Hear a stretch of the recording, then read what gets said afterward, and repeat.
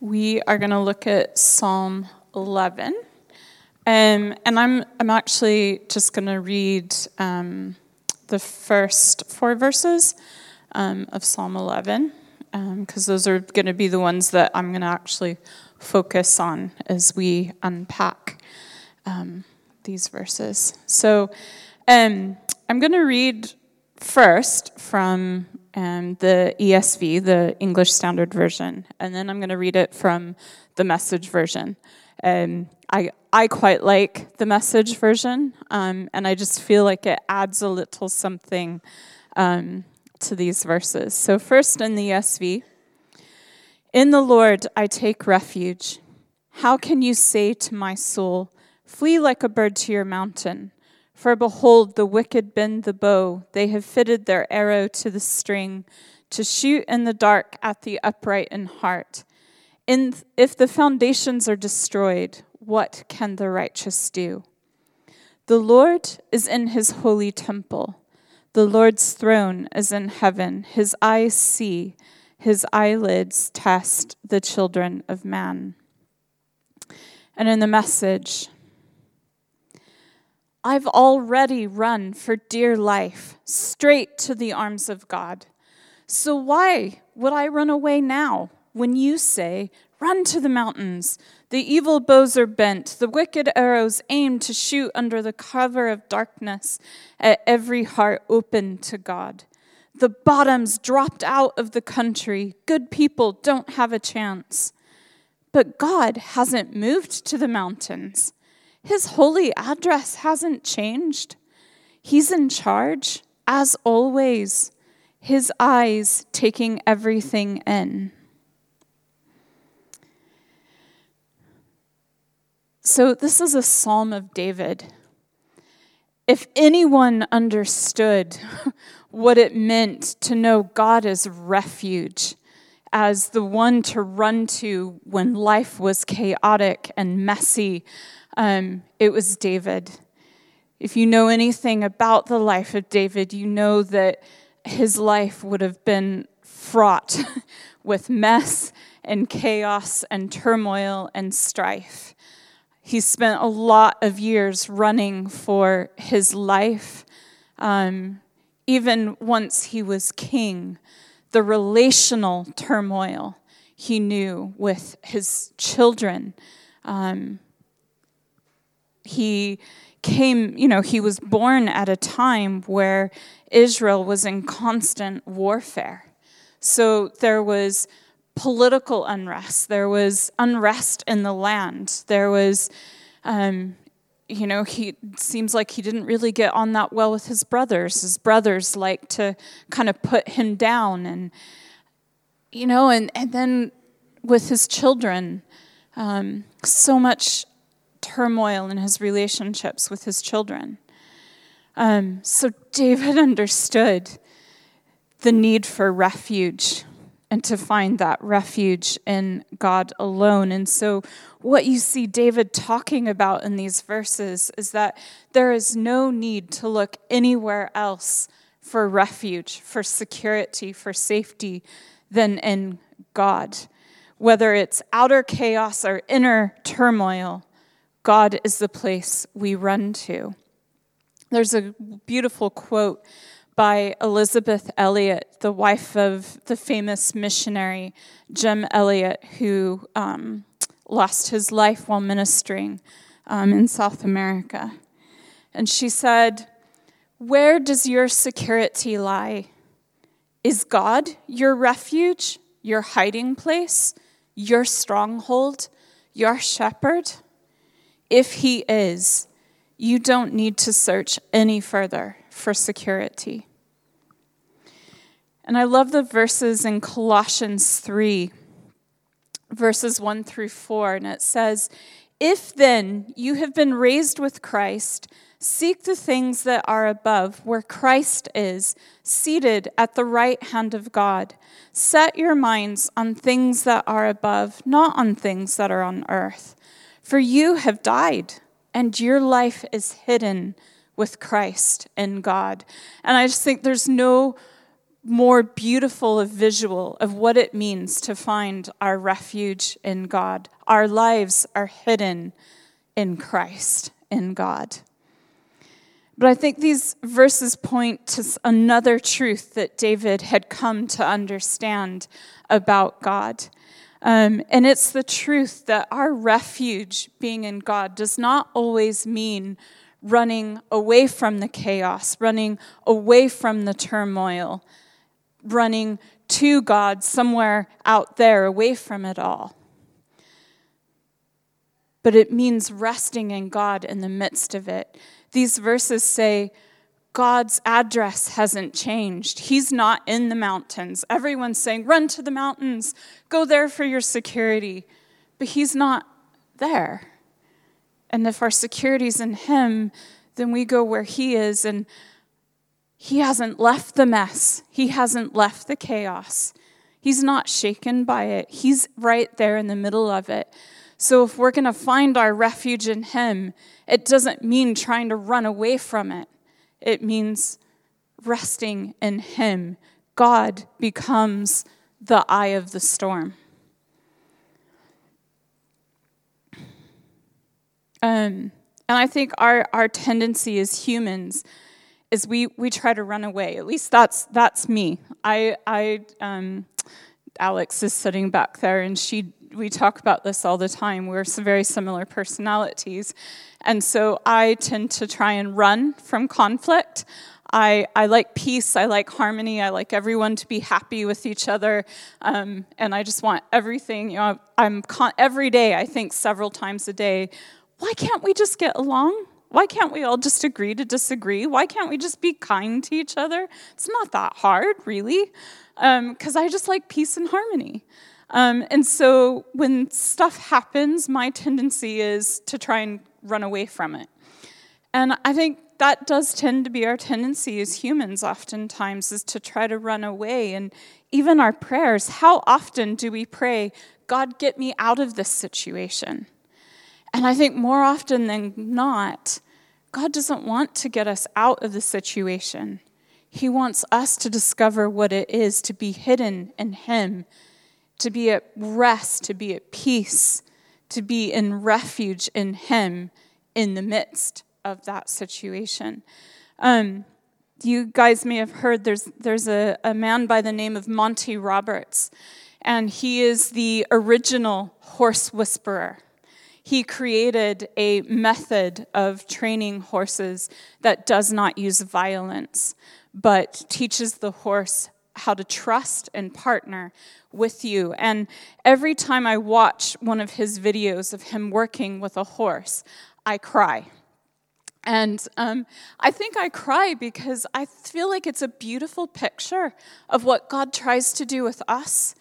And so Monty will bring the horse that has had very little contact with humans, and he will have a rider on that horse's back in half an hour. And with very little objection from the horse.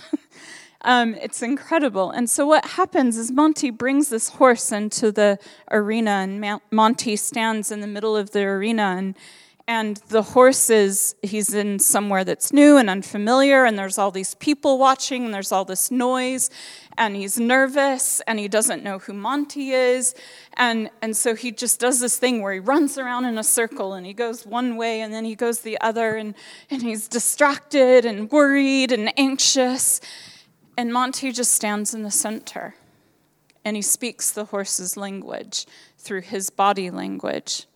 And you watch the horse begin to slow down, and just kind of trot. He stops running, and he just kind of trots around the arena. And you watch first his inner ear turns in towards Monty, while his other ear is still focused on all the people and the noise and the distractions. But then eventually, that outer ear turns in towards Monty as well. And then he begins to do this thing that in horse language means that he's beginning to acknowledge that Monty might be a friend. And then he drops his head. And when he drops his head, that's his way of saying, I'm a horse. I'm not designed to be a leader. I'm designed to be a follower. This is an unfamiliar place, an unfamiliar situation. Monty, I recognize you as friend, so I can trust you to lead me, to show me what to do. And at that point, when he drops his head, Monty just slightly turns his back to the horse, and the horse will just walk up to him, nuzzle his shoulder, and then Monty will start walking, and that horse will follow him wherever he goes. And I think it's a beautiful picture that when our lives are in chaos, when the world around us is in chaos, and if you're anything like me, you're like that horse. And you're running in circles, and you're trying to figure out what to do, and everything's unfamiliar, and there's all these distractions, and all these noises and voices, and God's just saying, come in. Come in. Come into me. Draw into me. There's a beautiful verse in Psalm 131, verse 2, that says, I have calmed and quieted my soul like a weaned child with its mother. Like a weaned child is my soul within me. In the Message, it says, I've kept my feet on the ground. I've cultivated a quiet heart, like a baby content in its mother's arms. My soul is a baby content. So how do we cultivate a quiet heart? How do we know the reality of God is our refuge? That isn't just in our heads, but we experience it. We live from it on a daily basis. How do we do that? I'm going to read from Richard Foster's book on prayer. He says, for too long we have been in a far country, a country of noise and hurry and crowds, a country of climb and push and shove, a country of frustration and fear and intimidation. And he welcomes us home, home to serenity and peace and joy, home to friendship and fellowship and openness, home to intimacy and acceptance and affirmation. We do not need to be shy. He invites us into the living room of his heart, where we can put on old slippers and share freely. He invites us into the kitchen of his friendship, where chatter and batter mix in good fun. He invites us into the dining room of his strength, where we can feast to our heart's delight. He invites us into the study of his wisdom, where we can learn and grow and stretch. He invites us into the workshop of his creativity, where we can be co-laborers with him. He invites us into the bedroom of his rest, where new peace is found. The key to this home, this heart of God, is prayer. It probably shouldn't be any surprise to you guys that since I work with 24/7 prayer, that I will somehow find a way of turning this into a message about prayer. But I really believe this is the key. That if we really want to know refuge, God as our refuge, the key to that place, that entering into the heart of God, where our life is hidden in Christ and we know peace, the key is prayer. And I don't mean prayer in the sense of communication, of communicating to God all our concerns and worries and needs and like a bit like that horse. I mean, prayer is communion. Psalm 23:5 says, you prepare a table before me in the presence of my enemies. The Message says, you serve me a 6-course dinner right in front of my enemies. You revive my drooping head. My cup brims with blessing. Prayer that is communion, that in the midst of the chaos, we are connecting with God. Because I think we can approach prayer the same way we approach the rest of life. In Pete Greig's brand new book, How to Pray, he says this: prayer can easily become a frenetic extension of the manic way I live too much of my life. Distracted and driven, I step into the courts of the King without modulation, without introduction, without slowing my pace or lifting my face to meet his gaze. But the sages teach us that true prayer is not so much something we say, nor something we do. It is something we become. It is not transactional, but relational. And it begins, therefore, with an appropriate awareness of the one to whom we come. So the kind of prayer that I'm talking about is something that the church, down through the ages, for decades, would have referred to as centering prayer.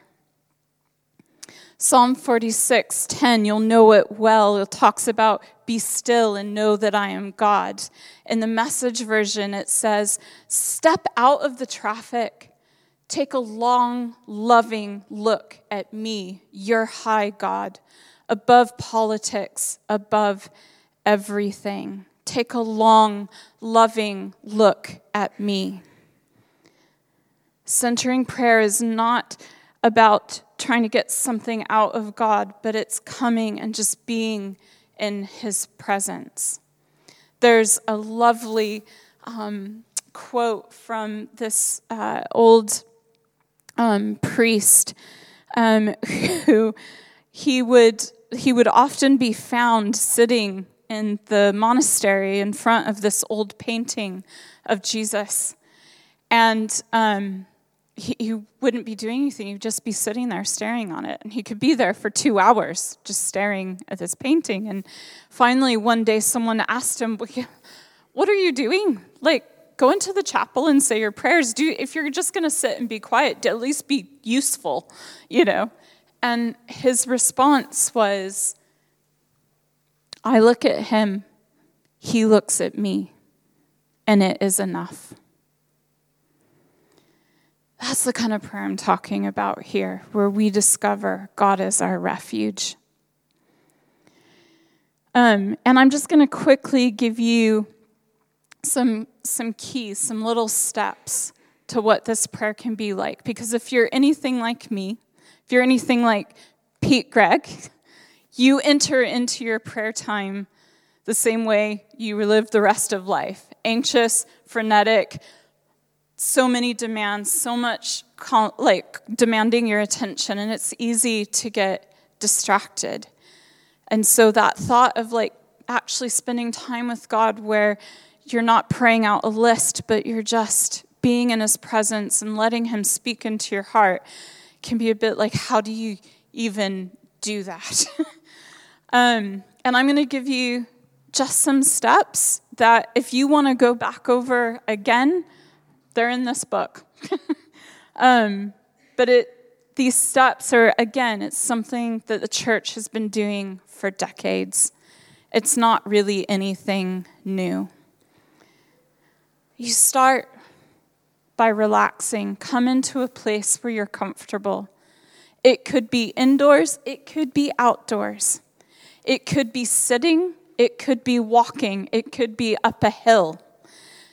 What's key is that you're comfortable, that you're free of the distractions of people and responsibilities.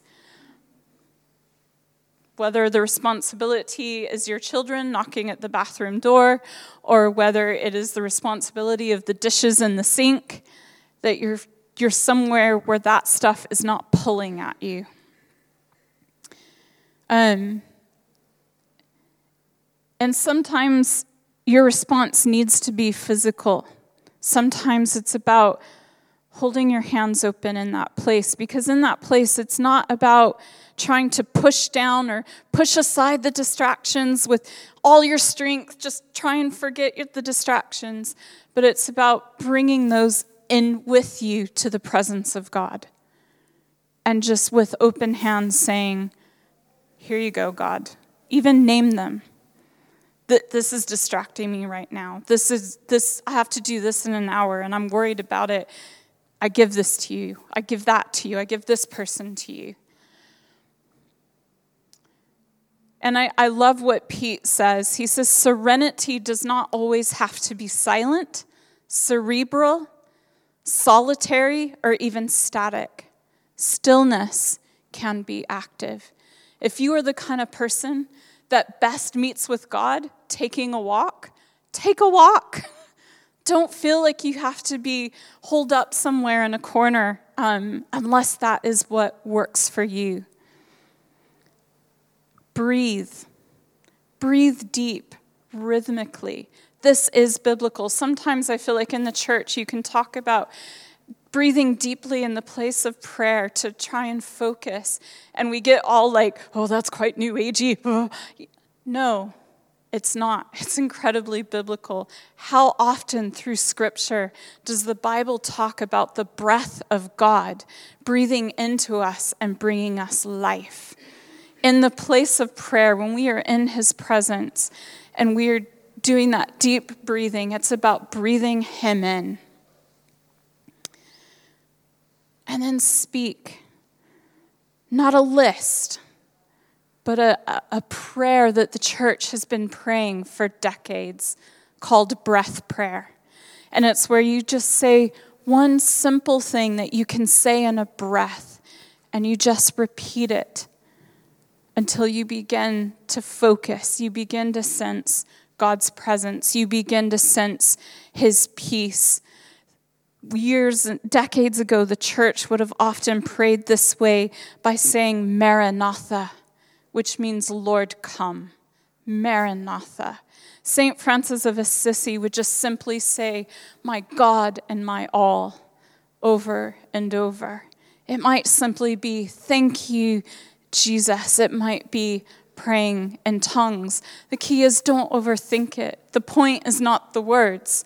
The point is being with Jesus. The point is focusing on the Father and His presence. And lastly, repeat these steps because you will be distracted.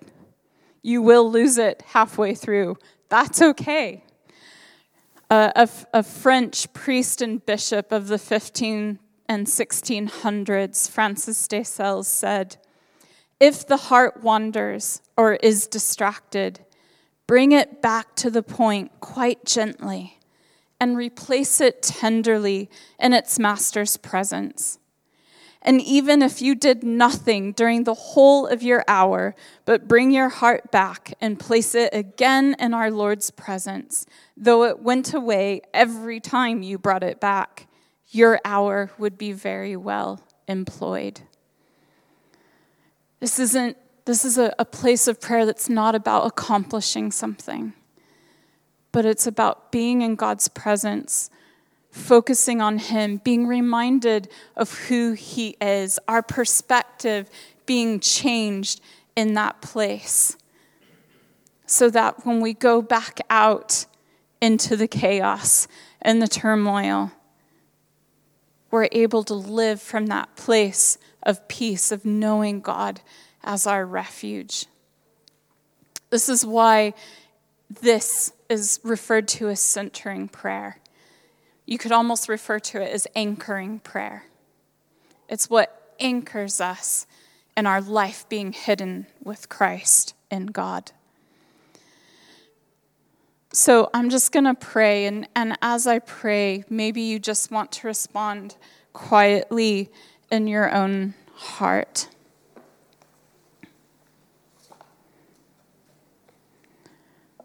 Jesus, we thank you for the revelation that is in your word.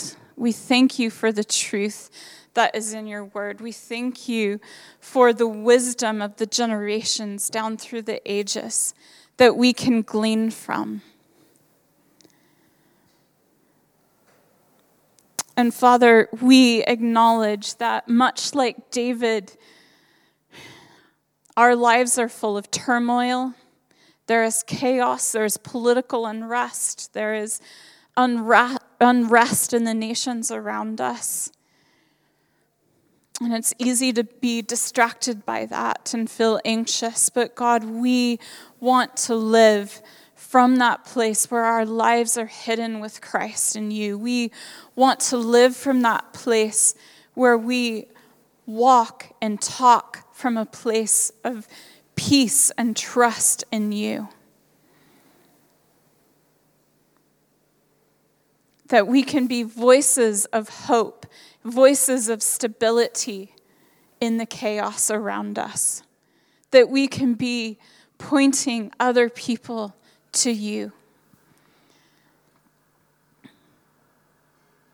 So Jesus, this morning, would we hear your call to come home, to draw near to you, to come close to your heart.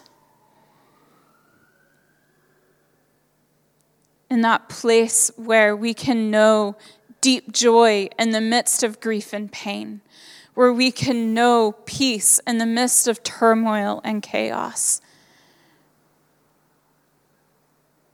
So would you keep drawing us back to that place, Jesus, and teach us how to live from that place. In Jesus' name, amen.